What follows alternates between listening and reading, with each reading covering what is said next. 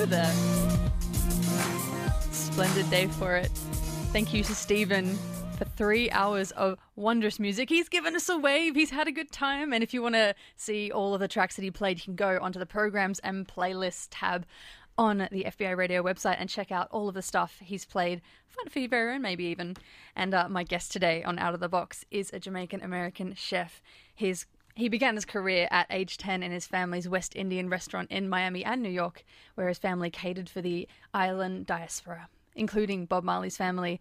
Since then, he's gone on a 35 countries food safari. He's worked in restaurants all around the world and has been head chef everywhere, from intimate wine cellars to the film sets of The Great Gatsby and Mission Impossible 2. His name is Damion Brown. Thanks for coming on the show.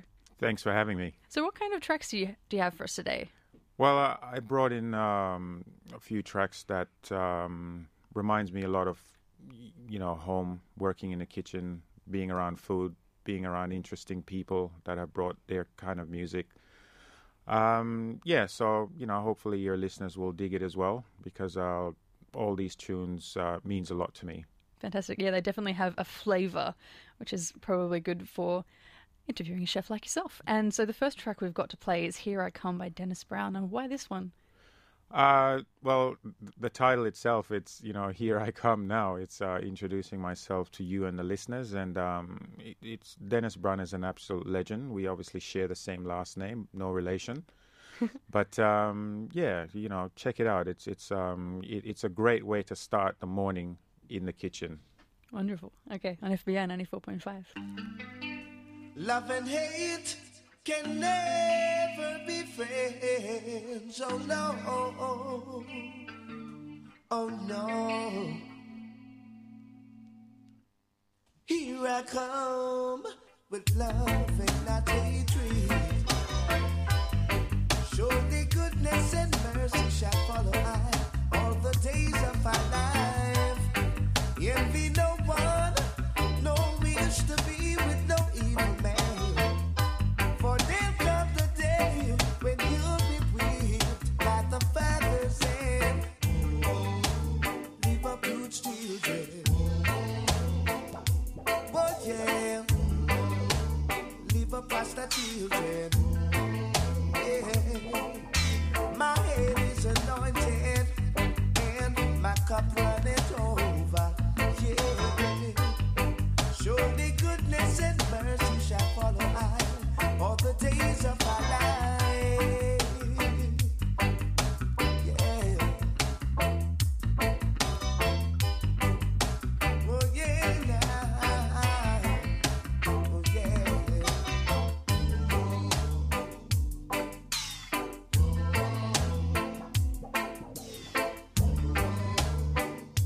All right.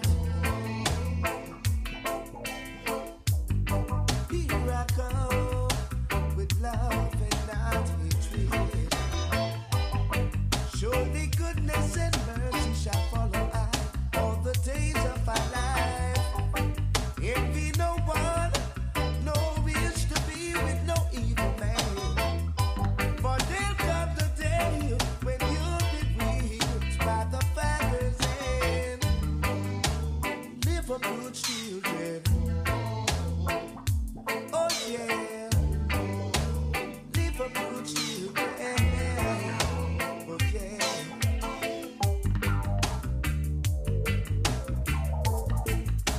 Oh give up, oh live up.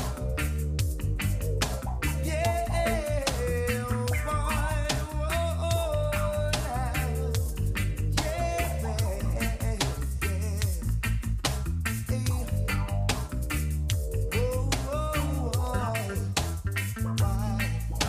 my head is anointed and my cup runneth over.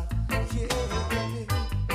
Surely goodness and mercy shall follow I all the days of our life. Yeah. Oh yeah. Oh yeah.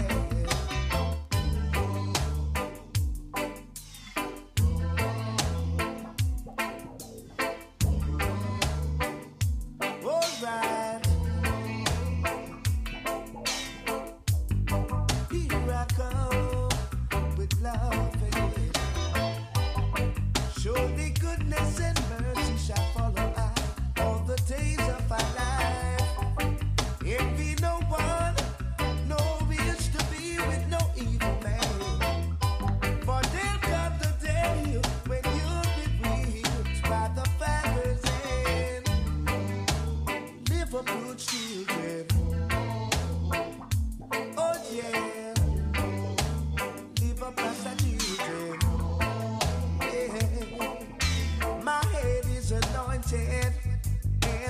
my cup runneth over. Yeah. Surely goodness and mercy shall follow I all the days of my life.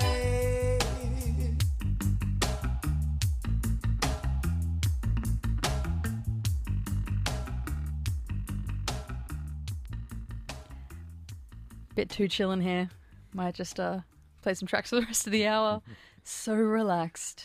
Thanks for bringing that one in, Damion. My pleasure. So Damion Brown is a chef, a Jamaican-American chef, and that was a track brought over from Jamaica.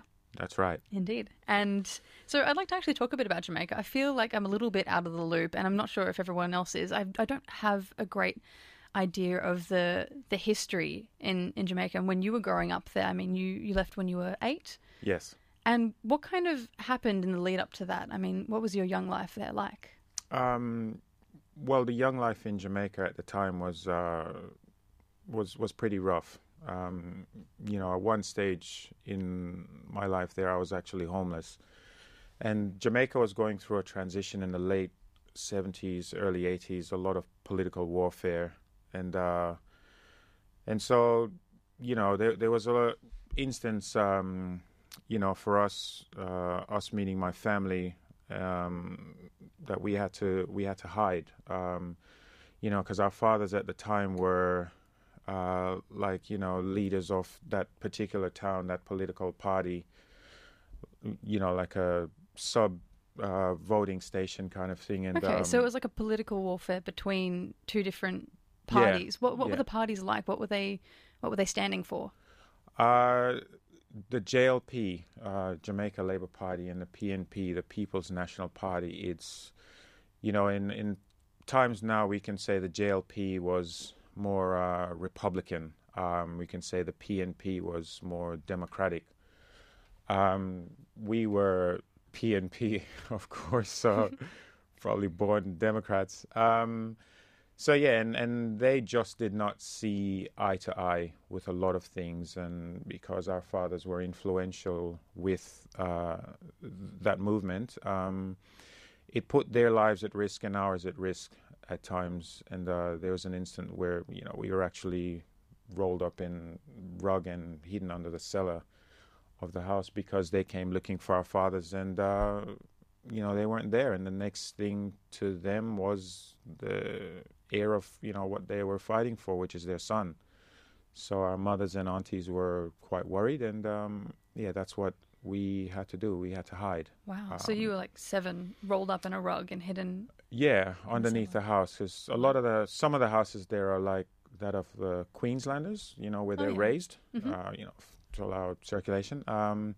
So yeah, that was the most severe instance that I can remember. Other times it was just getting on a bus and going to the country and hiding at grandmother's place or that kind of stuff. So those were the early days in Jamaica. You know, it was rough. And, you know, the music had a lot to do with it. Bob Marley, of course. That was close to the time where, you know, he was sick, but still fighting the cause of equality amongst the politicians. And, you know, through his passing, you know, it kind of put a Band-Aid on the situation in Jamaica at the time. And, you know, it was a pretty sad time, but, you know, people, both sides didn't have the fight in them anymore to carry on for that period of time when we've lost such a great and influential person. So do you remember the actual kind of feeling of, I guess, national mourning when Bob Marley passed? You would have been quite young. Yeah, I was young. You know, it's I never get tired of that story. It always brings goosebumps and a bit emotion deep down because, you know, you just remember seeing grown men cry, you know, grown men break down, grown women. And at the time, you know, I knew what had happened. I knew how sad everyone was because the country came to a complete stop. You know, I didn't really understand it until I got older, but I knew at that time that something wasn't right.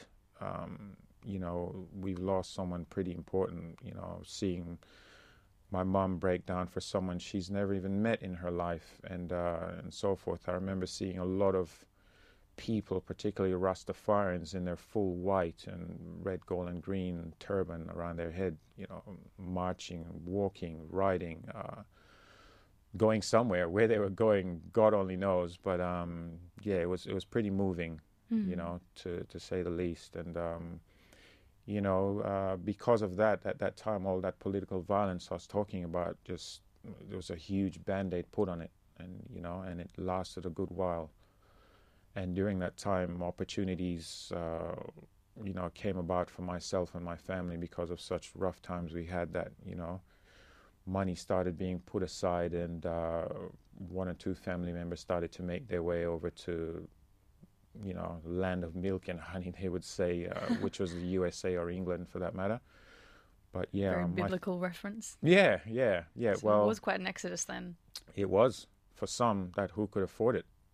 It was an exodus because we feared that it would resurface, and so be it. It did resurface, but thank God most of my family had already left. Fathers had already gone their separate ways, either divorced from mum, and so it was a new chapter, new beginning. Yeah.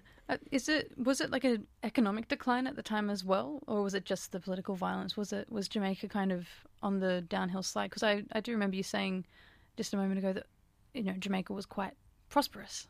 Yeah, it was. At one stage, the dollar was worth more than the US dollar, and it was the number one tourist destination in the world. So we had our glory days, and it come the mid-'80s, then it went on a rapid decline. It just went back to what it was in the late 70s and 80s when that whole political warfare started to brew again.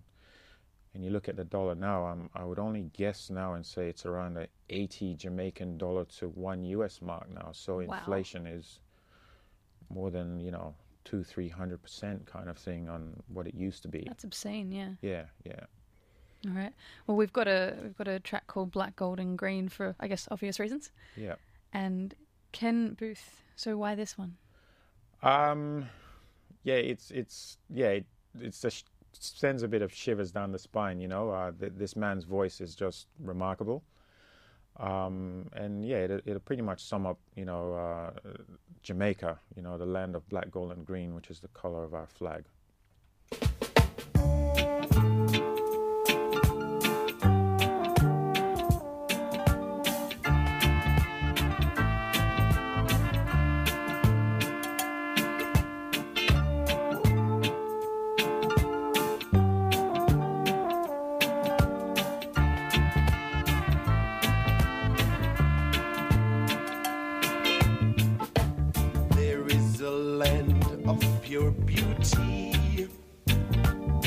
Blessing awaits for us all. And if your heart is clean, I know you will redeem in the land of the black, gold, and green.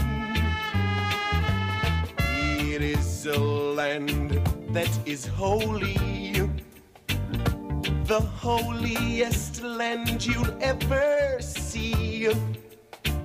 And if we unite as one, I know we can understand about the land of the black, gold, and green. Holy, holy, holy, the holiest land you'll ever see. Holy, holy, holy, yes, it's a land of liberty.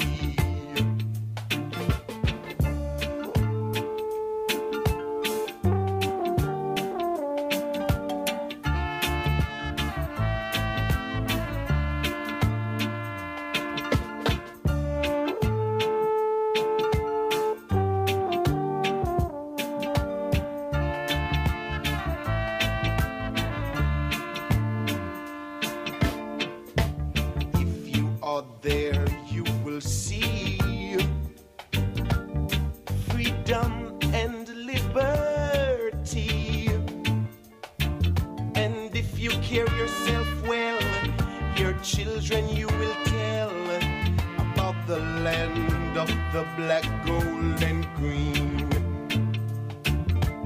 Holy, holy, holy, the holiest land you'll ever see. Holy, holy, holy, yes, it's a land of liberty. Yes, it's the land of the black, gold, and green. Our beautiful land, the black, gold, and green. Our wonderful land, the black, gold. Another bit of Jamaica there for you on FBI 94.5. Black, Gold and Green is the name of that track, and it's by Ken Booth. Brought in by my guest today, Damion Brown, who is a Jamaican-American chef and a really, really good chef. And obviously, like Jamaican cuisine, you know, it's got its own cuisine in Jamaica and then the wider Caribbean cuisine, which is what you specialize in. So could we talk a bit about the food history of Jamaica? I don't really understand how everything fits together. I mean, till this week, I haven't really known what Jamaican cuisine was. Yeah, cool. The Jamaican Caribbean cuisine, it's you know, I best describe it as a humongous melting pot of the countries that colonized the Caribbean.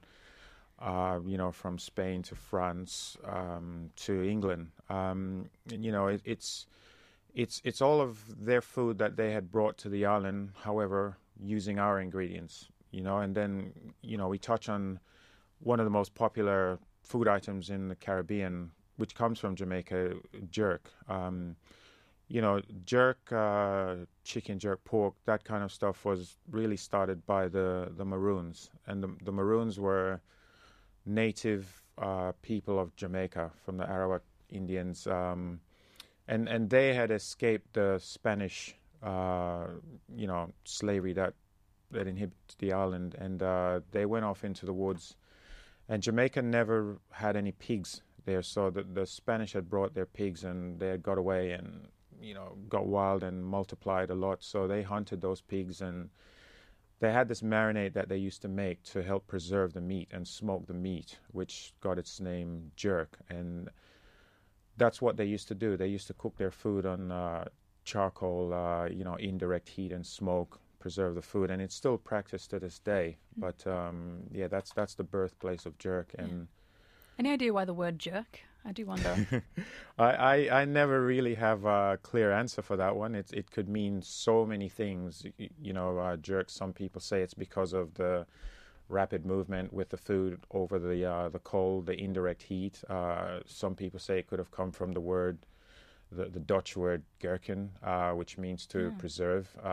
So there's so many ways we can translate it, but the most important thing is it's spicy and it's delicious. Cool. So not because it's a particularly assholey chicken, not because it's a jerk. No, not a jerk as we know it, describing someone you dislike. So yeah. Fantastic.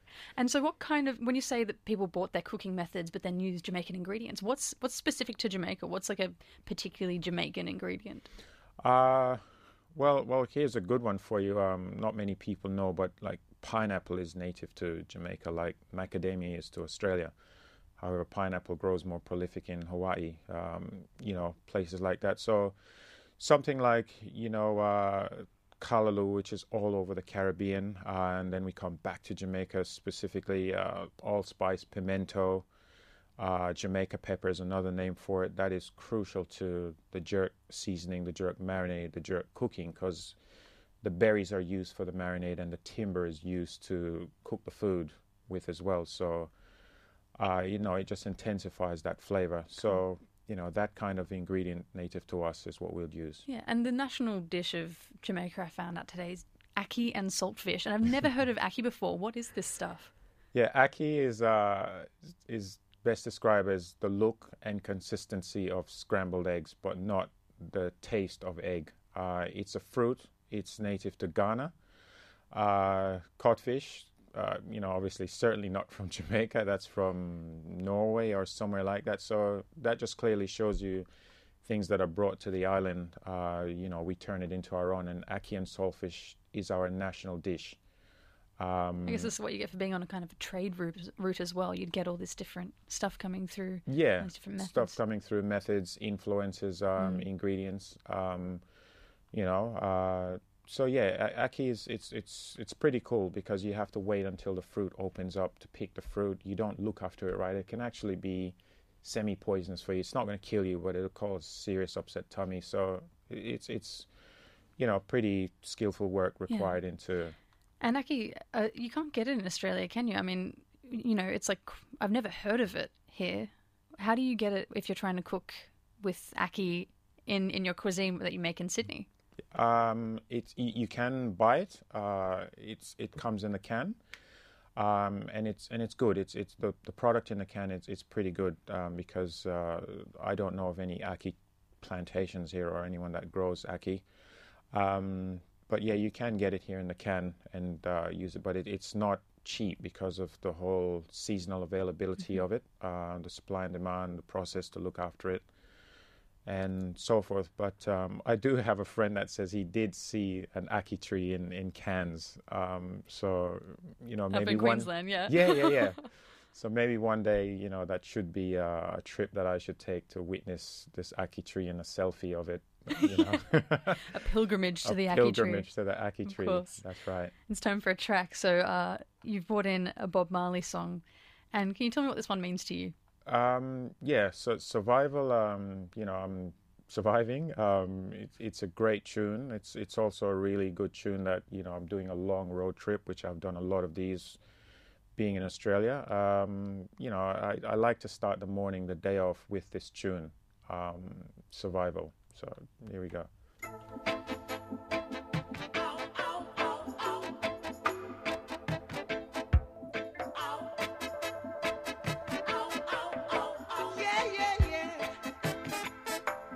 How can you be sitting there telling me that you care? That you care? When every time I look around, the people suffer in the suffering in every way. In every way. Say, no, no, no, no, no.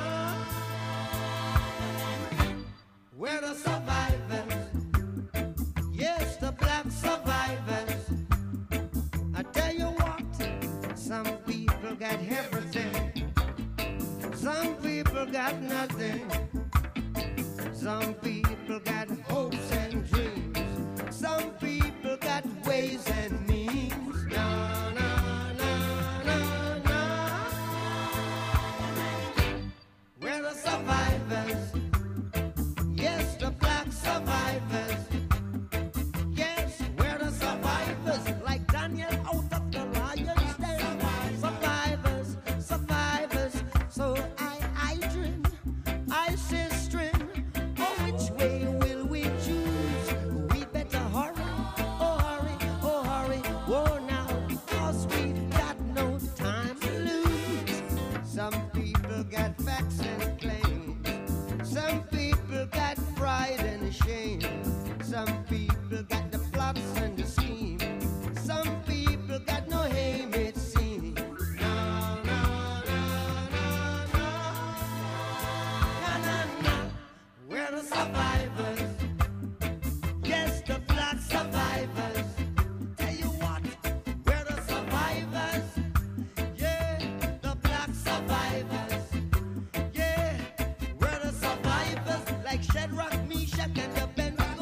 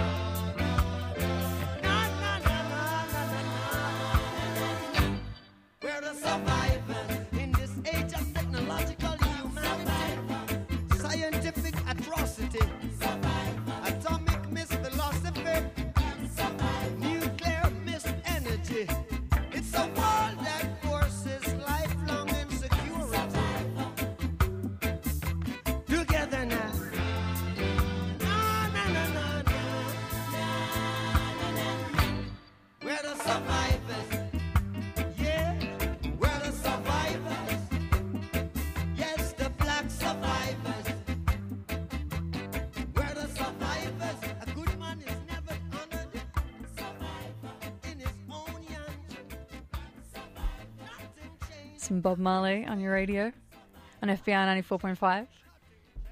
Brought in today by my guest Damion Brown, who runs John Canoe up in Surrey Hills and also launched a restaurant last night at Good God, which is also going to be doing Caribbean cuisine.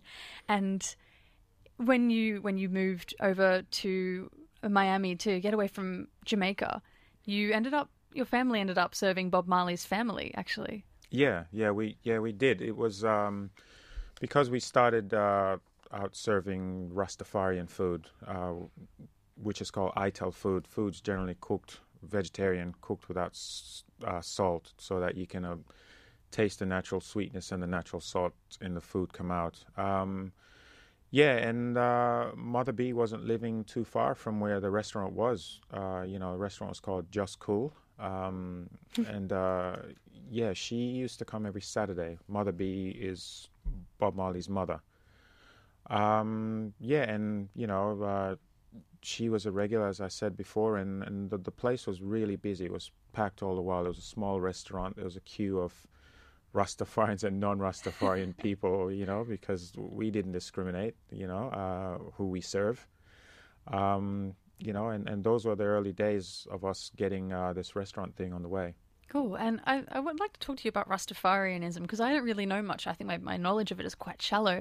I wonder if it's the same for a lot of other people. I mean, what is Rastafarianism like as a religion, let alone a cuisine? Well, there's so many different, parts of the Rastafarianism culture. You have 12 tribes, Baba Shanti, and these things. It's, I was born Rasta, I don't practice that anymore, out of no dislike or disrespect. It's just that how my life turned into. Rastafarian, they're strict with their diet, with what they eat, music they listen to, clothes they wear, and the general day-to-day life of who they choose to listen to, on whether it's the radio or on TV. Mm-hmm.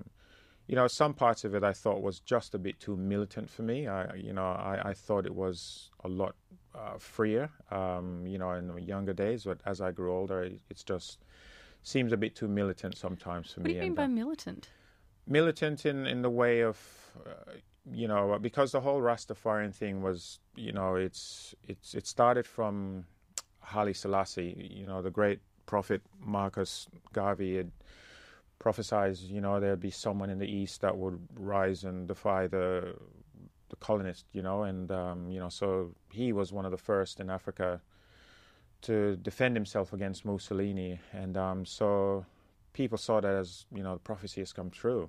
Who's this great man? And his name was actually Ras Tafari. So that's where the name Ras Tafari comes from. It's in his honor of Emperor Haile Selassie. So if you've seen images of this great man, he's always has this militant presence around him. He wears suits with epaulets on each shoulders, and so a lot of Rastafarian would dress that way, and in a kind of defiance against Babylon. I wonder where, because I feel like there's a bit of a disconnect between what I think of when I think of Rastafarianism, which is just a really kind of narrow idea of like, we smoke weed and listen to this certain music and feel really good all the time, and what you're saying about the militantism. So where do you think that disconnect kind of comes in? I don't know. It's a bit lost, in what it I thought it was, as I got older. I guess it's all religions. Yeah. I still love it. I don't dislike it. Will never knock it, because that's what I was. And, deep down inside of me, a part of me still follows a lot of the faith of it. But as I got older, I just could not see any real direction where this movement, this religion, this practice was going. So, but it is an important part of our culture in Jamaica and in the Caribbean, for that matter, because it gave us Bob Marley, and well, it didn't give us Bob Marley, but he was a firm believer in it, and so it's to be respected still. Mm-hmm. And so when your family was in Miami and New York and still practicing Rastafarianism, what point did you kind of think maybe it's not for you? At the point where, I wanted to learn more about Caribbean food and global food in general, and I then need to, interact with pork and meat and those kind of things, and that's just not on being a Rasta. So your career in religion came to blows. That's right, and food in the middle as the referee. It was something I wanted to do, and I went on this, culinary thing of, putting myself through university and majoring in culinary arts and to learn more about global food. And I was blessed to come across a really good friend of mine, Jeffrey Murray, who, to this day I consider a solid mentor. Taught me so much more about food, the ethos of it, and, just general mannerisms in the kitchen and so forth. And then, it took another turn for me. Great. We'll play a song now because you've got one by Garnet Silk for us, and then talk a bit more about your mentor, Jeff, when we come back from that. And so why did you want to play It's Growing? Because, I'm always growing. It's growing. It's a lovely tune. This whole food movement here in Sydney, I think it's growing, the Caribbean food movement. So it's a good tune. All right, awesome. And FBI 94.5. My love is a stepping up. My love is a stepping up. I know. My love is stepping up. It's growing. There's love inside of me. Oh, and it's showing. Shining so bright. It's growing. There's a love of mine. Yes, and it's showing. Just can't hide. So long we've been together. Can't keep you to myself. Got to share you with another. Got to share you with someone else. It's growing. There's love inside of me. Oh, and it's showing. Shining so bright. It's growing. I know there's a love of mine. Yes, it is showing. Just can't hide. Come on, my brothers and sisters. Let's not waste our time. We got to move together. Let's synchronize our minds. It's growing. There's love inside of me. Oh, and it's showing. Shining so bright. It's growing. I know there's a love of mine. Yes, and it's showing. Just can't hide. A prayer for you and a prayer for me. Let's live in love and harmony. Only love can set us free. It's growing. There's love inside of me. Oh, and it's showing. Shining so bright. It's growing. Only love can set us free. Love is the answer. I know. Whoa, it's growing. It's showing. It's growing. It's growing. There's love inside of me. Oh, and it's showing. Shining so bright. It's growing. There's love of mine. Yes, and it's showing. On sale now at Newtown Social Club, Husky, Kingswood, Whitley, Wana Molina, Will Wagner of the Smith Street Band, Cabins, Circle Waves, Baby Animals, and Palms. plus Fishing, Casey Chambers, the Tambourine Girls, Marlon Williams with Melody Pool. and True Vibe Nation. Also on the calendar, Harry Manx, Maybe She Will, Castle Coma, Harmony, Bonja, Cold Cave. and Knapsack. Tickets at newtownsocialclub.com, sponsoring FBI. Throughout July, tune in to FBI Saturdays from 10 for a little dose of drama, from ghost hunting office workers to teenage yeti. And then Sean said, "Don't shoot, it's not a ghost, it's a Ku Klux Klansman." so I shot it. It was just an electro beam designed to destabilize energy fields. A ghost is essentially energy. What happened to the racists? Bit of brain damage, I think, some scarring. Oh man, I wish I had a job shooting up racists. Lost Pilots. Radio plays from the dusty mind cupboards of Seton K. Smith and Nick Hunter. Saturdays at 10, followed by All the Best. Go Squad! Oh, na, na, na, na, na, na, na, na, na, na. Oh, na, na, na, na. Hey! Sim Simma, who got the keys to my bimmer? Who am I? The girls, them sugar. How can I make love to a fella in a rush? Pass me the keys to my trucks. Who am I? The girls, them lock. And I, we make love to precious. You ever buck a girl with deep like a bucket? Draw for your niggle like your niggle can't stitch it. Draw for your oxen like a cow, you wanna chop it. Draw for your pickaxe like a gun, you wanna dig it. It's like a riverside up on the bank and you take it. It's like a bicycle, so you hold it and dash it. So you watch it, so you crash it. She a tell you, say you grab it. Girl, she a beg you wanna ball, take it, stop it. Batman plug in and me a move like a electric. It's like a basketball, she take time out, fi vomit. Well, listen to me silent, well, listen to me lyrics. I been a man, they and me a drop it. I said, Sim Simma, who got the keys to my bimmer? Who am I? The girls, them sugar. How can I make love to a fella in a rush? Pass me the keys to my trucks. Who am I? The girls, them lock. And I, we make love to pressure. Anything she want, I will give it unto she. I can't believe today my friend them tell me that she flee. I don't believe he's angry and I don't believe his grief. I don't believe it's Susan or the other girls I read. The love for me she have, that is the only thing I need. I don't intend right now just to lose my main squeeze. Oh, Guantanamela, you a killer. Girl, leave you watch you on me body under pressure. Man, see your body all a kill mosquito. When your body right, just to know you got the power. But Sim Simma, who got the keys to my bimmer? Who am I? The girls, them sugar.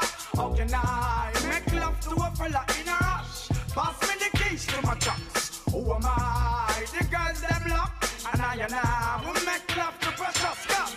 I tell myself I don't want nobody else to ever love me. You are my guiding star, my shining light. I love you, baby. But that day you leave and you're gone, I know that girls, they going crazy. I know the girls love some, all of them are on come. Cause the one of them want this, baby. I told you once and I told you twice that I am the girls, them sugar. Now the girls them attack me and the girls them a rush me because them a driving the beamer. And the girls them flavor, I'm no slaver. I am the helper, no helper. And a girl just watcher, I want to hear her. And listen when the DJ I say, Sim Simma, pass me the keys to my bimmer. Who am I? The girls them sugar. How can I make love to a fella in a rush? Pass me the keys to my trucks. Who am I? The girls them lock. And I we make love to precious. Sim Simma, who got the keys to my bimmer? Who am I? The girls them sugar. Man, that was fun. It stopped suddenly. But yeah, that was Beanie Man. Who Am I was the track that you just heard. Then brought in by my guest today, Damion Brown, who is an amazing chef. He works at John Canoe in Sydney. It's his restaurant, and also just opened up a new restaurant last night, which is John Canoe Canteen.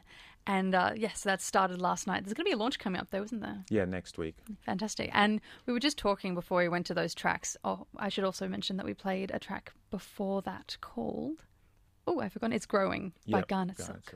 Fantastic. Yeah. And we were talking about, the fact that you had a mentor when you were first, learning about food. Why is it important to have a mentor?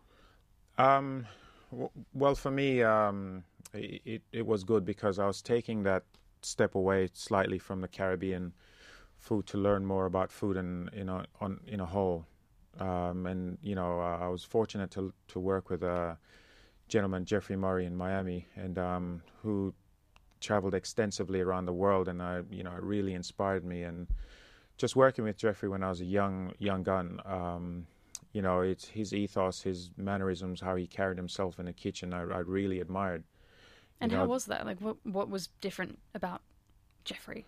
Again, I don't ever remember him screaming or shouting or getting angry with people in the kitchen, being disrespectful, which is... Never chucking a Gordon Ramsay? No, which seems to be a bad stereotype of chefs. But, and again, just his ethos on food and, why he traveled, why I should travel to learn about food. And, my eyes just got wider and wider and wider. And then I slowly started to drift away from the Caribbean cuisine type of thing to learn more about other foods of the world. And, yeah, I embarked on this humongous world travel thanks to him. Fantastic.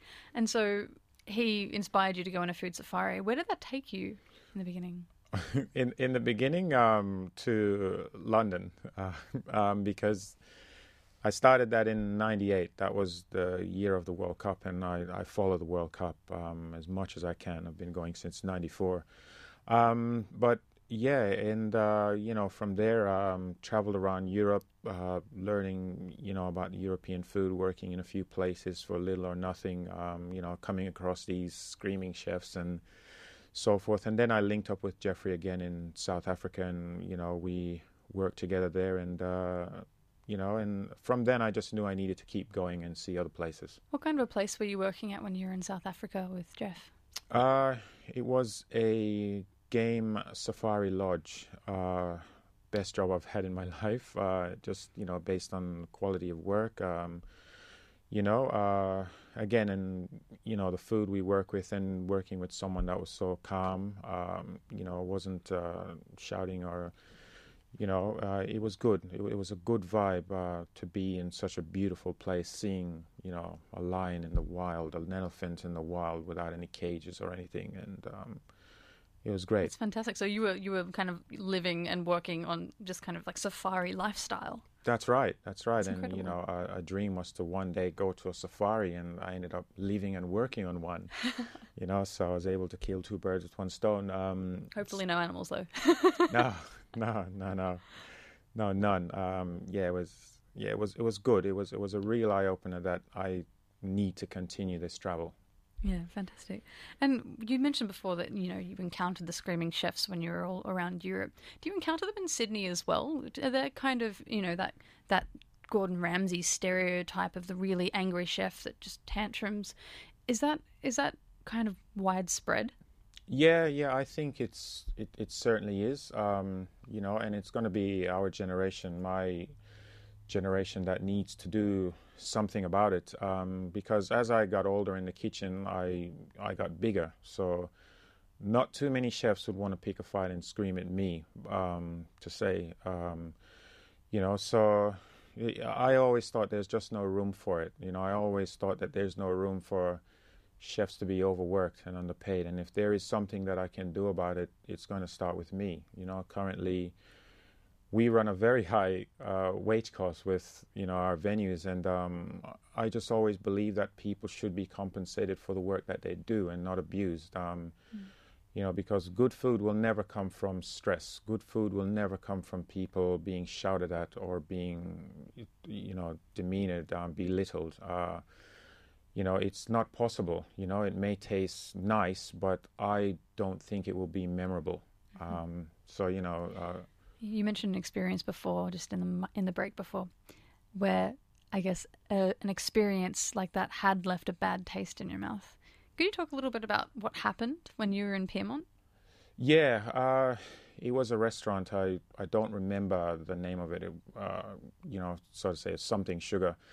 But I was there with my partner, and the angle where she was sitting, she witnessed the chef. He slapped a kitchen hand, and her reaction was quite frightening. I asked her what's wrong, and she told me, and I was really upset by it. I was, had I witnessed it, when it had just happened, it would have been a different circumstance. I would have tried to take matters into my own hands, would have made it an uncomfortable restaurant, because there is no need for that, and when I looked around, I saw the distress on this man's face, this kitchen hand's face, and by look, he actually looked older than the chef that raised his hand and hit this guy. So I got the manager's attention and explained what I saw. I didn't like it, and quickly the food didn't taste as nice anymore, because that's actually abuse. Yeah, physical abuse, assault, all the above. So unfortunately, it still happens, you know, and I will forever, you know, try my best to get rid of it from my part. It's going to start somewhere. It's going to start with someone, and, you know, I'm happy to be one of the chefs to start that. In what kind of regard do you hold your kitchen hands?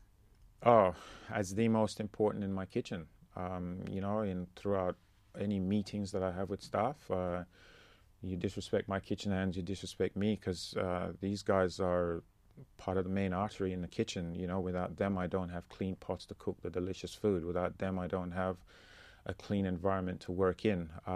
Without them, I don't have the cultural influence that they may bring, you know, when they're proudly making the staff meal for us, and you know, just listening about their stories, because, you know, let's face it, kitchen hand is not the most glamorous job in the world, but, you know, someone put their hand up to do it, they should be respected for that, you know. And, you know, I have a great respect for them, you know, to the point where eventually I will always work a kitchen hand up to being a cook, and then, you know, find their way to working with the food, and, you know, and so forth, that keep that cycle going. You know, that's how we're going to be able to weed out the screamers and the shouters, and, you know, all of these things in the kitchen, is starting with humble people.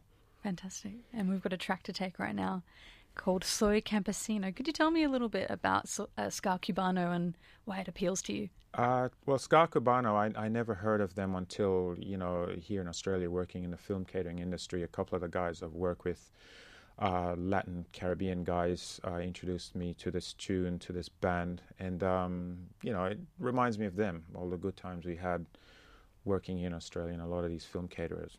Fantastic. On FBI 94.5, my guest today is Damion Brown, an incredible chef, and he worked on lots of different film sets. We'll talk about them all after this track here. It's Ska Cubano with Soy Campesino.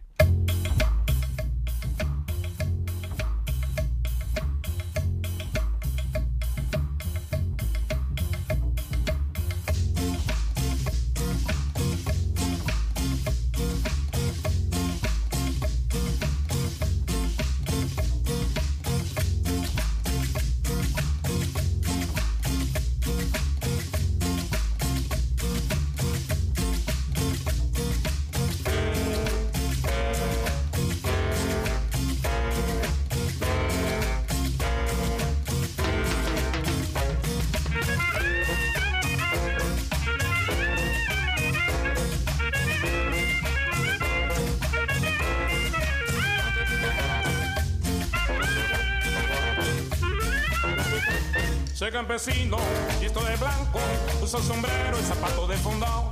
Soy campesino, visto de blanco, uso sombrero y zapato de fondao. Bailo la gaita, fumo tabaco, bailo la cumbia con gran facilidad.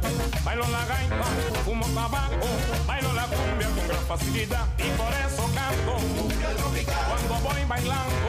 Cumbia tropical, cumbia, cumbia, cumbia, cumbia tropical, cumbia de Colombia, cumbia tropical.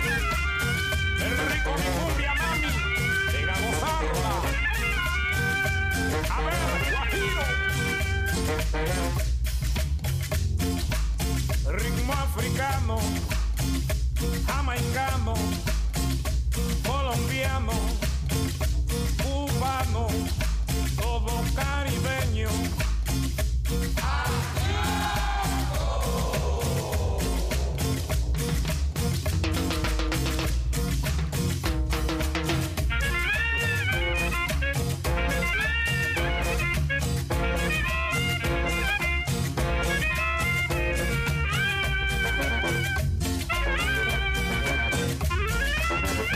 Soy campesino, visto de blanco, uso sombrero y zapato de fondao.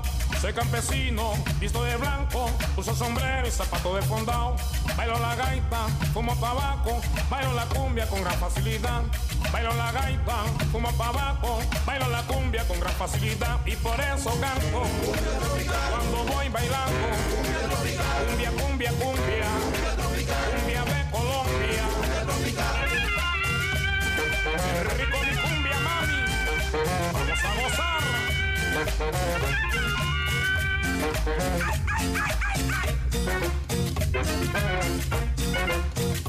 Le voy para acá.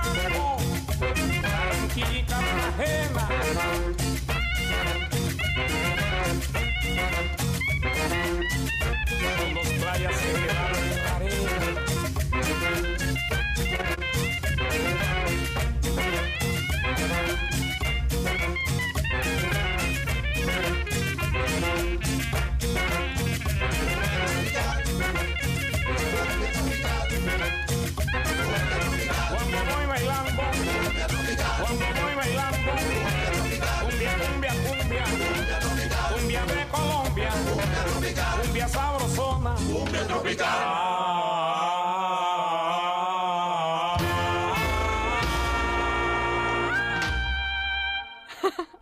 FBI 94.5, what a great track. It was called Soy Campesino by Ska Cubano. And you said you blare that kind of stuff on sets, on movie sets, when you're catering for movie sets. You've done Great Gatsby, Bad Boys 2, Mission Impossible 2, Superman, Australia, Mad Max, Pacific. What haven't you done? Those are all the movies I've seen in my life. Yeah, well, the movie catering thing was just another part of this, my CV, and it was great because I got to work with some really cool characters, from all over the world, guys with different style of cooking and music, and it was just a really, really cool mix. Yeah, it's interesting how music really goes with food. Is that something you've kind of encountered as a chef throughout your years, that you need certain music for certain cuisine?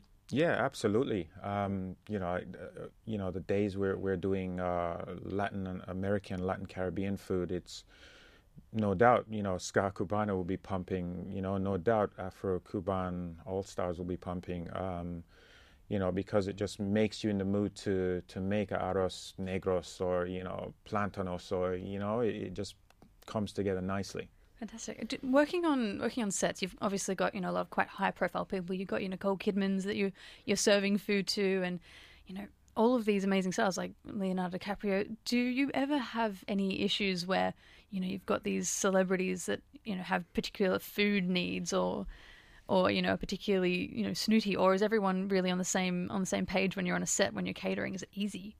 Yeah, well, no. To answer that first, I haven't met any snobby celebs that snub the food or the chefs in general. Everyone's pretty peaceful and pretty happy for food because there's common ground with food, and famous celebrity has told me that you cook something and they're hungry, they're all going to come and sit down at the table with you and eat. It's once it's been an indirect, person that would have been the most difficult working on Australia. But no, I haven't come across any celeb that gave us a hard time with any of the food. It's always, oh, we love this, we love that, and it's like a relief for them to be off the set and be amongst us. Actually, stars like Kim Cattrall have said that they like your food so much that they got you to cater for their own events. Does that happen often? Not often, but I was fortunate with her. I met her here in Sydney on a commercial, and we became friends, kept in touch. Went to New York, saw her, and I was with her for a week and did some foods for her and her friends. Martin Lawrence, I met on Bad Boys 2.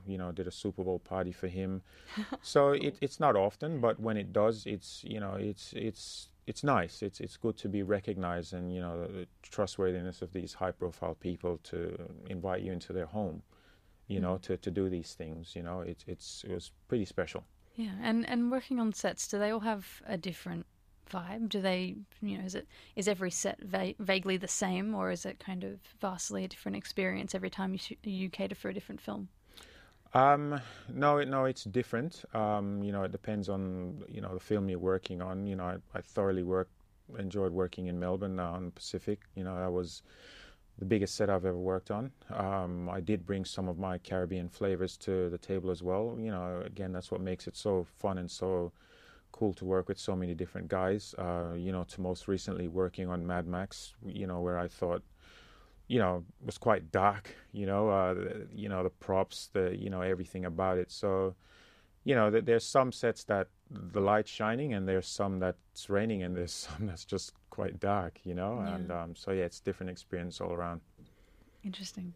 And so I guess the big news in your life at the moment is that last night you kicked off the John Canoe Canteen at Good God Small Club. So what kind of stuff are you going to be doing? Are you going to be doing things differently to how you did them at John Canoe in Surrey Hills? Yes, I certainly am. John Canoe Surrey Hills is a restaurant.